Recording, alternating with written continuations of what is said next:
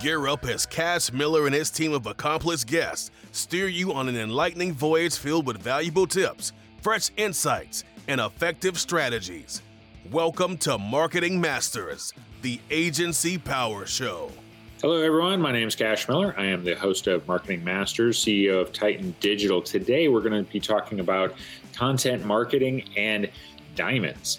It's going to be a really interesting episode because, it's not often we'll get into specific subjects, how it applies to an industry. And the diamond industry, of course, has been around. It's got a lot. It's been in the headlines for a number of things over the years. There's been a lot of consumer perception developed.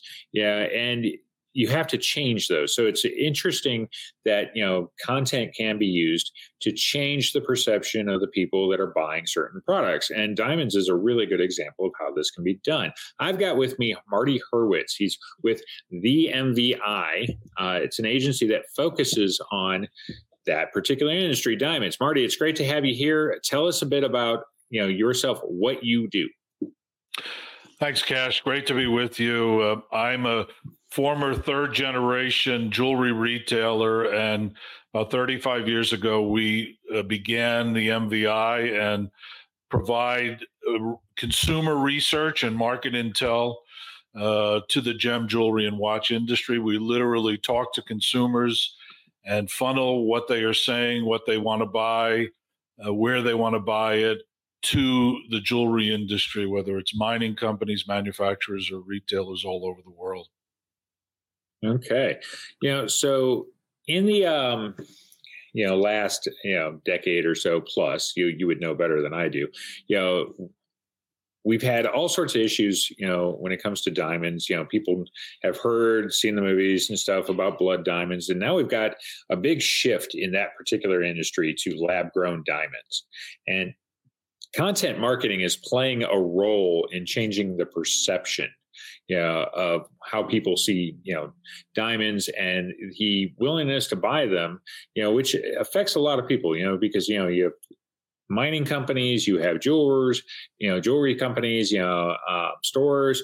There's any number of people that it's going to have an effect on. So how is it that you use content marketing, to raise awareness? Because lab grown diamonds, there is a big push, to kind of go that way because of things, because of the places that some of the money for traditional diamonds has gone. That money has been used to fund things that a lot of people disagree with. So how is content marketing playing a role in changing the perception, pushing people to those lab grown diamonds? Sure. So the first bit of this that's interesting is that the technology to grow diamonds in a lab actually goes back to the 1950s. But it wasn't until 2004 that the scientists actually developed the first gem quality 1 carat white diamond in a lab. And it was at that time that my company, we saw that, we were involved in that process, and we decided to ask consumers through research what they would think about this. And the response was overwhelmingly interesting, especially to consumers in a younger demographic, 25 to 40 years old. They really wanted to see it because of all the issues related to blood diamonds and even issues related to ESG and sustainability. Yeah, sure.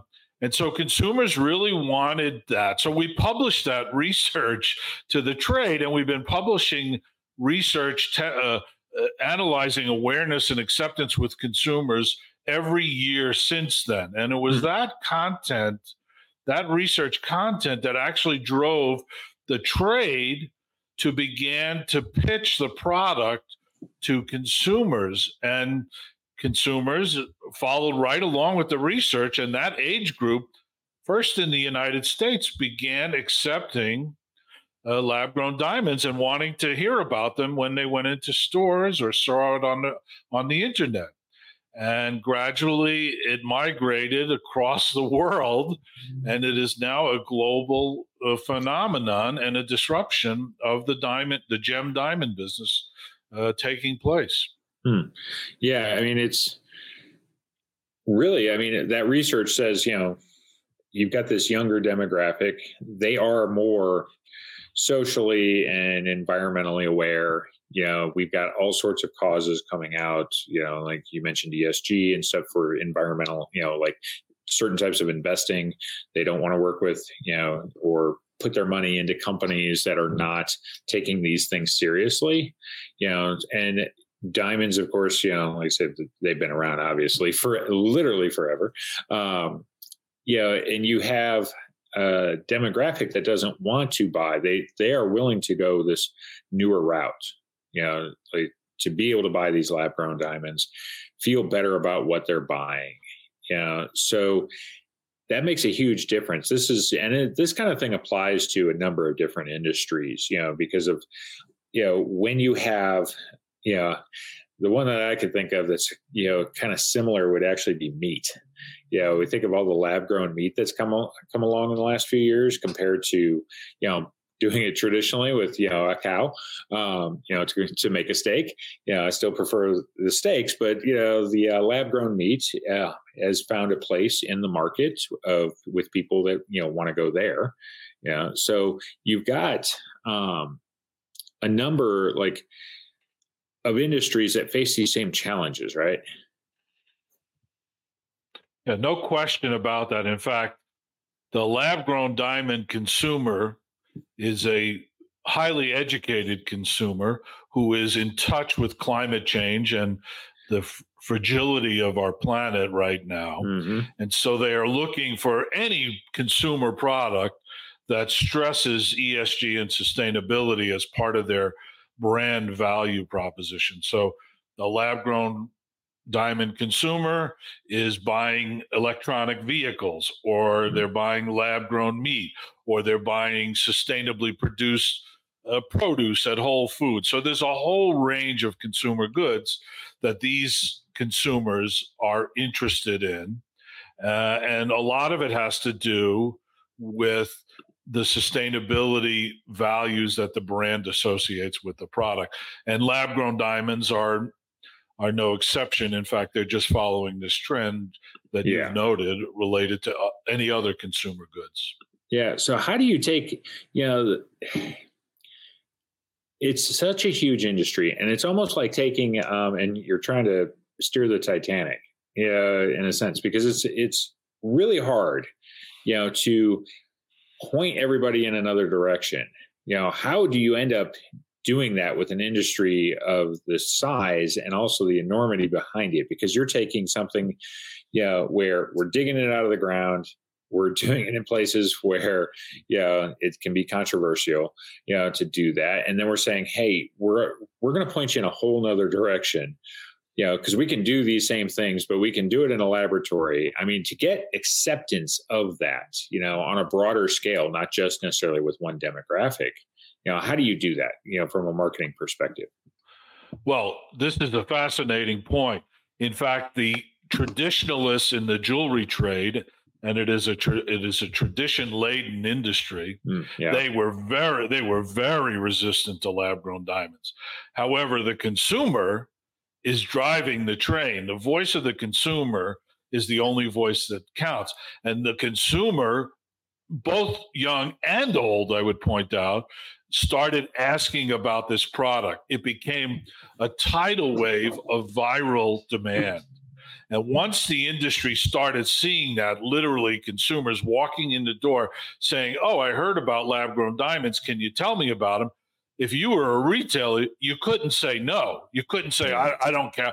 I don't carry that, because then you just lose the consumer. They walk out. Right. So literally the consumer's voice, the consumer's demand has forced the industry to accept the product. The consumer's always been willing to accept the product, as our research pointed out from day one.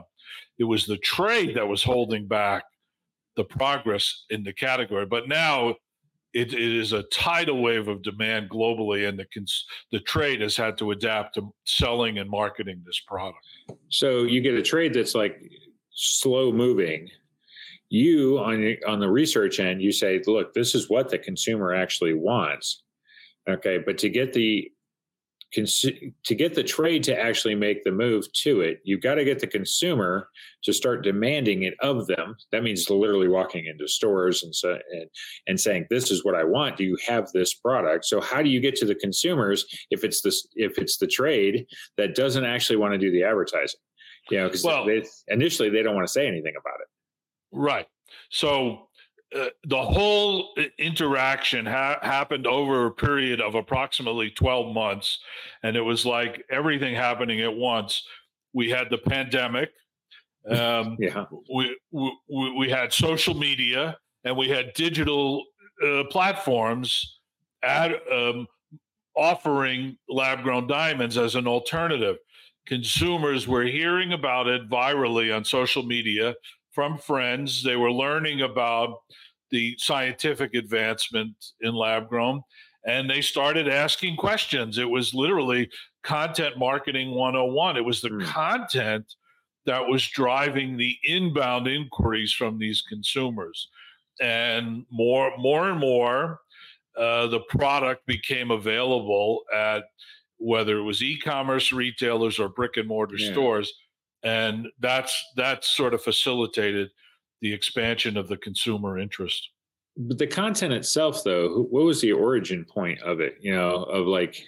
I understand if it's like news articles and things like that. Is that, the case where, you get, journalists, they start picking up on this as being a better way to go. They start writing stories on why this, and then you have consumers that start seeing these things, or is it like a combination of things? No, it was unquestionably news articles in the press where the news stories were either business or consumer press, and then ultimately luxury press that picked up on the advent of the technology and the availability. And there were a few different stories written. This goes back 2 or 3 years now, and those stories just went viral. They became evergreen stories, whether they were on BBC or they were in WWD, and that's what consumers saw. Okay, so then if you go back a step further, you have to get to the, I'm thinking from the standpoint of when you're trying to shift an industry, especially if you have a product, so that is transformative to the industry. So in this case, lab-grown diamonds, or if it was a Beyond Meat type product, things that are, go back to Tesla, and it's like electric cars, and and the first ones, when they were first models that came out, right? You go to kind of get the ball rolling, as it were. It's almost like it's traditional press releases, contact journalists, because nobody knows unless somebody within the industry that you're at least trying to disrupt. So they work for the disruptor. Unless you tell someone, you still don't have anything to pick up on. Yeah, that's exactly right. Journalists are dependent on pitches coming in from somebody, and hopefully they get a pitch that aligns with their audience. In the case of lab-grown diamonds, it was partly our research and part that got shared with journalists, and it was partly the lab-grown diamond growers, the prime growers of the product that were sending the product to the retailers, and these forces began pitching these journalists to tell this story. And when journalists saw the younger demographic interested in it, and they started writing more about it, that's what drove them. Because without the younger demographic, nothing in consumer goods is going to work. Everybody realized the baby boomers and their spending is literally dying off. And so everybody's trying to tap into the next generation of consumer shopping. And so once a consumer demographic in the younger range really gloms onto a product, the journalists really want to write about it. Yeah, and so there's ways to push, but it is using content. Like I say, you may have to get the ball rolling, but if you've got something that's disruptive and the industry itself is against making this kind of a change, they may know, that deep down that selling lab-grown diamonds is still way better than the way they were doing it. But you do have a lot of people in every industry that are going to be resistant to because that's a dramatic change. That's a total, take the industry and turn it upside down, for them. And it was something that you said it really didn't start happening until, the pandemic, and, that really got noticed, even though, the first really perfected lab grown diamond you said was in like 2004, where it was, it made it, viable for the public. Yeah. Interestingly enough, at the trade level, there was a seminal event a few years ago at a trade show when De Beers, the mining giant that you mentioned earlier, they actually got into lab grown diamonds. Nobody really knew this, but they were growing diamonds since the 1960s. But those diamonds were being used for scientific purposes. Yeah, and there is a big market for in the semiconductor space, in quantum computing, to use lab-grown diamonds also. And De Beers was at the forefront of that. But they announced that they were going to go to the consumer with lab-grown diamonds also. This was the stamp of authority that told the industry that this was okay to do. Yeah, that's totally, because you take one of the biggest players and you say, hey, we're willing to do it. And I would think from De Beers' point of view, I say, not that long ago, I listened to a whole podcast on, that company and some of the other stuff that goes on, for the industry.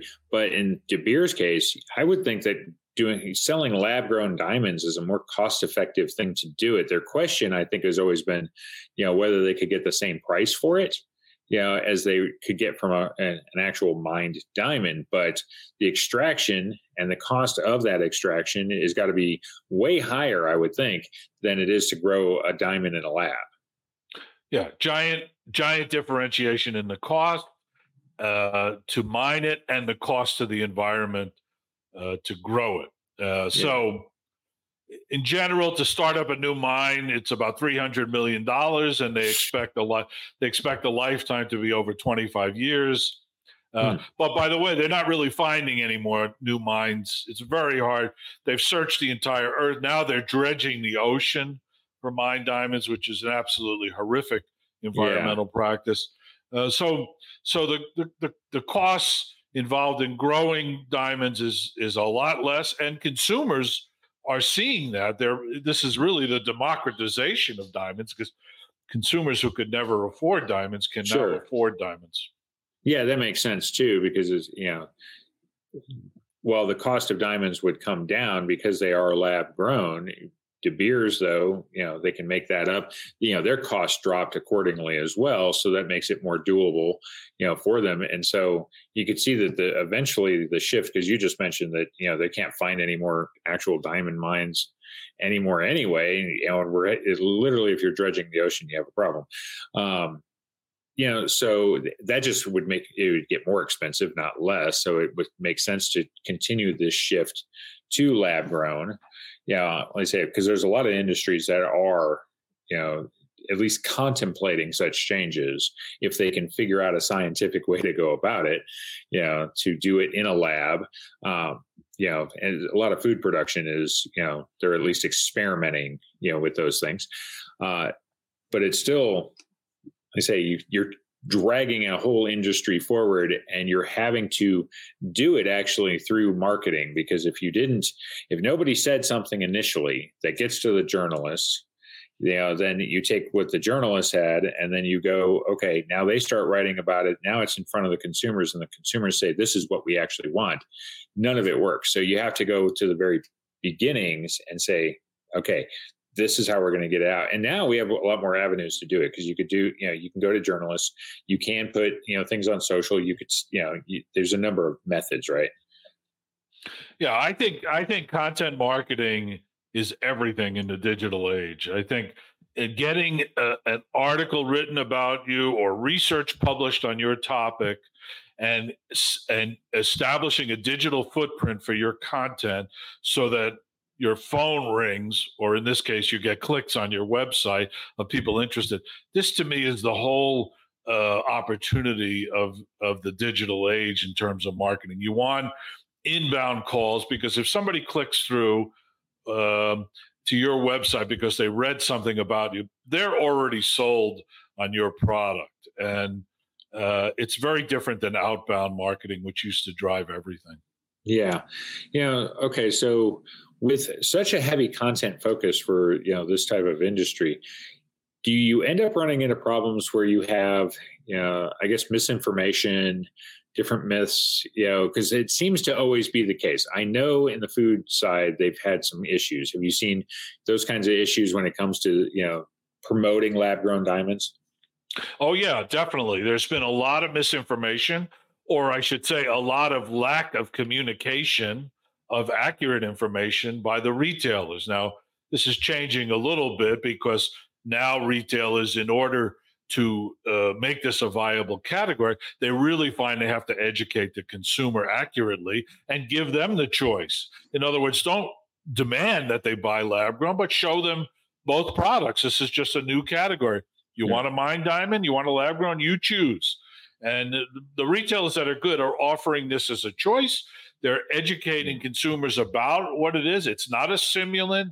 It's not a CZ. It's not a moissanite. It is actually a diamond made in a laboratory. And the Federal Trade Commission has said a diamond is a diamond, whether it comes from the ground or comes from a lab. And so consumers are now getting better at educating. There's a huge need for more education at retail or on websites. And retailers are learning how to do that better. But at the beginning, and even still in some markets globally, there's still a big lack of awareness and education. And that's the next hurdle to be gone over. Yeah, I think that's a lot of industries that make such a transformation. They are going to run into that hurdle because you're going to find some people that are no matter what resistant. They're traditionalists, of some sort. They don't like to see those kinds of changes. It could be some people within the industry, that are really resistant to it.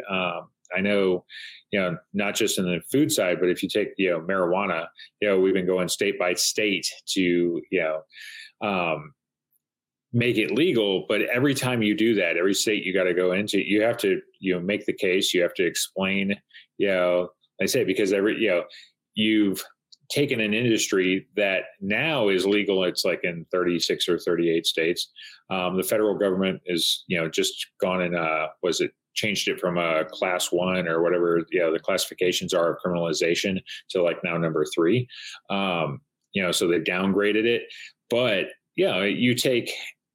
you've had a society in this particular case that was trained to say this is wrong, it's illegal, don't do this, it's bad for you and everything. And now we're suddenly going the other direction, and it's picked up momentum. But you've had to educate, and that's what you have to do when you have these kinds of shifts, right? Is a heavy education to combat some of the misinformation that can be out there, because you're always going to have people that are against whatever it is, that you're trying to do. Yeah, I think this is a very important point. And the cannabis industry is a great example, because that you literally had to turn not just the business community around, but the entire public around in terms of their opinions on this.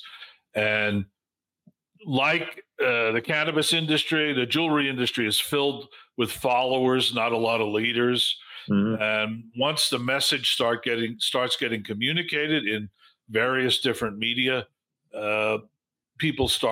people hear a convincing content piece or see a convincing content story, and they will follow, whether it's at a consumer level or at the trade level. And that's certainly true in cannabis as well, and a lot of other industries also.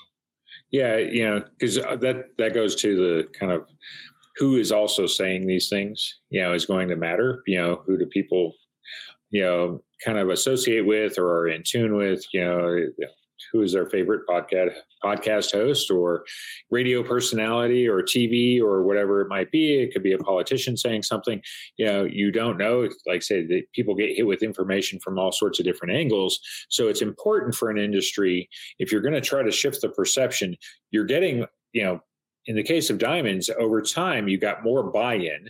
And once you started getting a De Beers buy-in, and then you get the retailers buying in, and now you get forward momentum of the industry as a whole trying to combat some of this and educate the public properly on, the differences. I like your point of a retailer saying, here, this is lab grown, this is, actually mined from the earth. You can see the differences, from a cost perspective, a quality perspective. They can actually show you the diamonds. Yeah, I mean, that's huge when you go to buy one.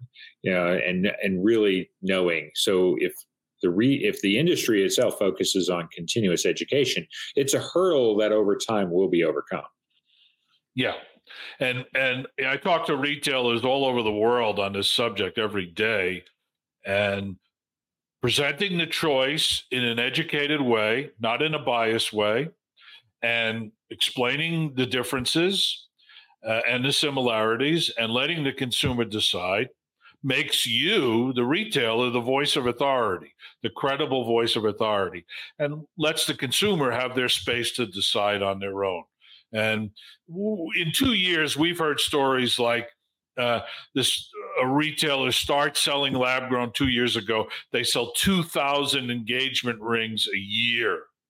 And now they have a 70 to 80% conversion into lab grown versus mine. So this is really a dramatic disruption happening at the retail level. Yeah, that's a huge change. And that shows, that public perception has really changed. That shows that the education is getting where it needs to be, so that people, when they walk in, they're already aware. Because first you have to have that awareness that they even exist, that you have lab grown diamonds, that's an option. And then you have to say, okay, we've built awareness. Now we have to educate them on the differences. And the retailer being the final point of contact, essentially, for the consumer, that's going to be where they're actually making the purchase. It's going to be up to that retailer to finish off that education.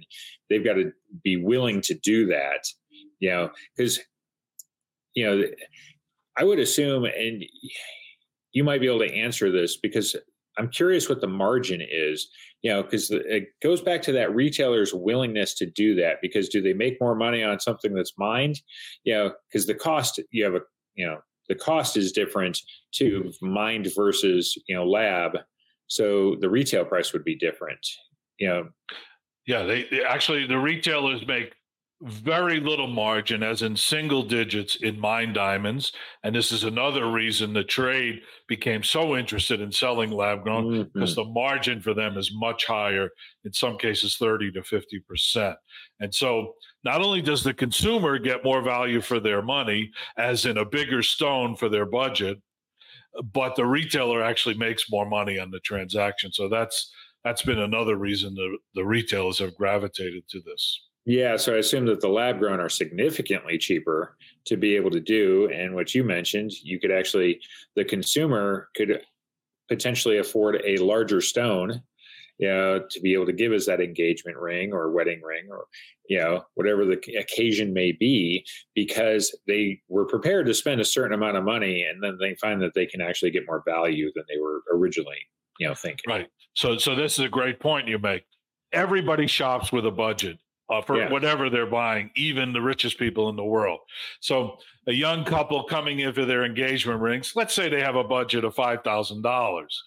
Now, they don't necessarily tell that to the salesman, but the salesman tries to get at that as quickly as possible. And online, it's easier to get at that than it is in store. But now a salesman for $5,000, he's going to show you a 1 carat mined diamond of let's say G color VS clarity, or a 2 carat or 3 carat lab grown in the same color and clarity. Yeah. And of course, 7 out of 10 times the consumer is going to gravitate to the bigger stone, and that's exactly what's happening. Ironically, now, because the consumer feels like they're saving money on this transaction, which they are, they actually their average order value goes up, because they say, oh, well, since we got that stone, why don't we put some more money into a custom mounting? And so the retailer winds up making more money on the mounting. Yeah, some additional high margin things that they could provide that the customer might not have bought because they were kind of out of money on the stone because it had reached the top of the budget.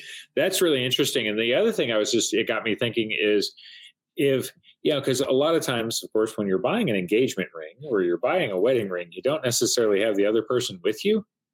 So if I'm going to propose to someone, I'm going to buy the big, if I've already got a budget in mind, I'm going to go for the lab grown every time because I can get a bigger stone, and I'm not going to go tell the other person it was, mined or lab anyway.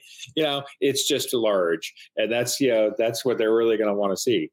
So there are some ways to go around it where, you could sell those larger stones. It's a benefit to the customer, depending on their individual situation of whether they're shopping with someone or for someone. Right. That is true. And sort of a uniquely male perspective, but in addition. Yeah, certainly. But if I could buy the bigger rig for the same amount of money. But in addition to that, and interestingly enough, there's much more couples in the younger demographic shopping for this engagement ring together, mostly because females are sick of getting ugly rings or small diamonds. Well, I say, and people have started calling this the female diamond because the female consumers are very interested in the sustainability story that lab grown provides. Yeah. And even at the trade level, there's many more females working in the lab grown diamond industry than there are in the mine diamond industry. So there's a bit of an evolutionary shift in the demographics of the genders of people buying it and the people selling it.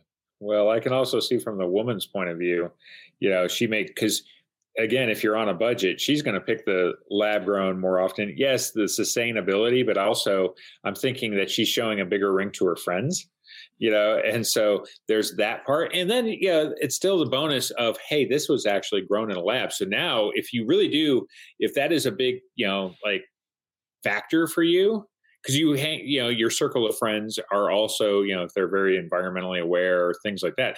So if you're able to go to them and say, I got a much bigger ring and it's lab grown, it's kind of a double whammy for you, to be able to show off. Yeah. So I think it's really there's some interesting consumer side, side benefits to that because, they say women in the, you buy this small ring because it's all you can afford, but suddenly can afford a bigger one. Like I say, it's fascinating if you're the consumer, the change that you see there too. And it's actually a win for everybody, at the end of the day, because, if you're the diamond, company, if you're a De Beers or a competitor, you don't, you can get away from mining. It's cheaper. The margins are higher. That helps the jewelry store too, that's selling, and then also the customer actually gets a better, product because they're able to get a larger diamond, something that shows off better, something that can be, that they can really be happy with. And they can think that it's also something that's environmentally friendly. It didn't, if you're really into that, it didn't harm the earth in doing it. So, that's something that's always in the back of your mind. For sure. Yeah. So two things I'd love to point out to you sure. that I think are really worth noting. One, the trade roadblock to getting this whole thing going. One of the original roadblocks they had was mine diamonds were always a store of value because De Beers since 1938 was saying diamonds are an investment. Yeah. This was the greatest marketing myth ever told. Yeah. There was no rarity of diamonds. There is no investment value in diamonds except for a very, very small specific number of diamonds like pink diamonds from Australia. But those were scarce. But the bulk of mine diamonds have never been scarce and have never been an investment. They devalue faster than your car leaving the showroom. Yeah, I was going to say, I spent my teenage years living in Las Vegas, and I can tell you that there's not a pawn shop that ever paid for the same price you did when you bought that diamond. Yeah, correct. So that was an issue, and I think the trade finally started being honest about this with the consumer. Hey, yeah, lab-grown diamonds are less expensive, and no, they don't have any investment value, but neither do mine diamonds. So you should, if you want investment, you go to Charles Schwab. If you want love, you come to the jewelry industry. Yeah, so the value of all that jewelry that's sitting in the drawer at home that you haven't actually worn probably in the last, who knows how many years for at least some of the pieces. Yeah, you're like, hey, I got a bunch of expensive jewelry. Yes, if you have to go buy it again, it's expensive. But if you're going to try to sell it, don't expect to get what you paid. Right. And the second thing is speaking about content and quality content. You may have heard about this new technology called carbon capture, carbon sequestration. Yeah. Mm-hmm. Okay. Well, some of the lab grown growers are actually using carbon capture from the air and sequestering that carbon and using it in their growing process. This is a phenomenal sustainability story that's about to start going out. Yeah, I'm fall on the climate change is real side, and I want to see environmentally friendly things. So I've kept up on a number of things. I've carbon capture I've kept on, but I have not heard of that specifically, that they had been doing it. It's a great idea. I wonder at what scale, like how much of it they're actually able to use even as an industry, to be able to take that carbon that they do capture from factories and so, everything before it ends up in the atmosphere, how much of it we could actually use to make diamonds. Well, we could use all of it, because what happens with the carbon is it helps convert into methane, and methane is one of the biggest ingredients in growing diamonds. Huh.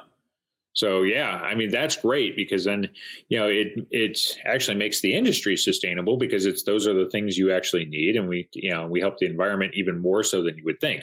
It's a double whammy if we're able to do it that way. We're not digging them out of the ground, and we're taking that, that carbon, turns into methane, and we're able to take that and actually make the product. That's great, because we're saving on both ends. So if we need more of that stuff, going on in the world to be able to right the ship here. So this has been a great conversation. It really fascinating. And I think being able to use, content, as one of the driving things to change the direction of an industry is fascinating. And what they've done in the diamond industry has been really, it's really starting to make the right decisions, I think, from the environmental standpoint, but also really the consumer standpoint, and frankly, their bottom line too. That is what we need more of. It's a win across the board for everybody. And I wish that, more companies and industries would see things that way, look for ways to make, everybody a winner instead of, just themselves. If anybody wanted to get a hold of you, Marty, how would they go about doing it? You can reach us at themvi.com, and that's the letters MVEYE.com. Okay, this is another great conversation. My name is Cash Miller. I'm the host of Marketing Masters, CEO of Titan Digital. It's been great having you on, Marty, talking diamonds. It's been a really interesting subject. I appreciate you being here. Thank you for tuning in. We'll see you on the next episode. Thank you for tuning into Marketing Masters, the Agency Power Show. This show is produced by Titan Media Works and is a part of the Small Business Delivered Podcast Network. Check out smallbusinessdelivered.com for more info about upcoming shows, hosts, programs, and how you can start your very own podcast.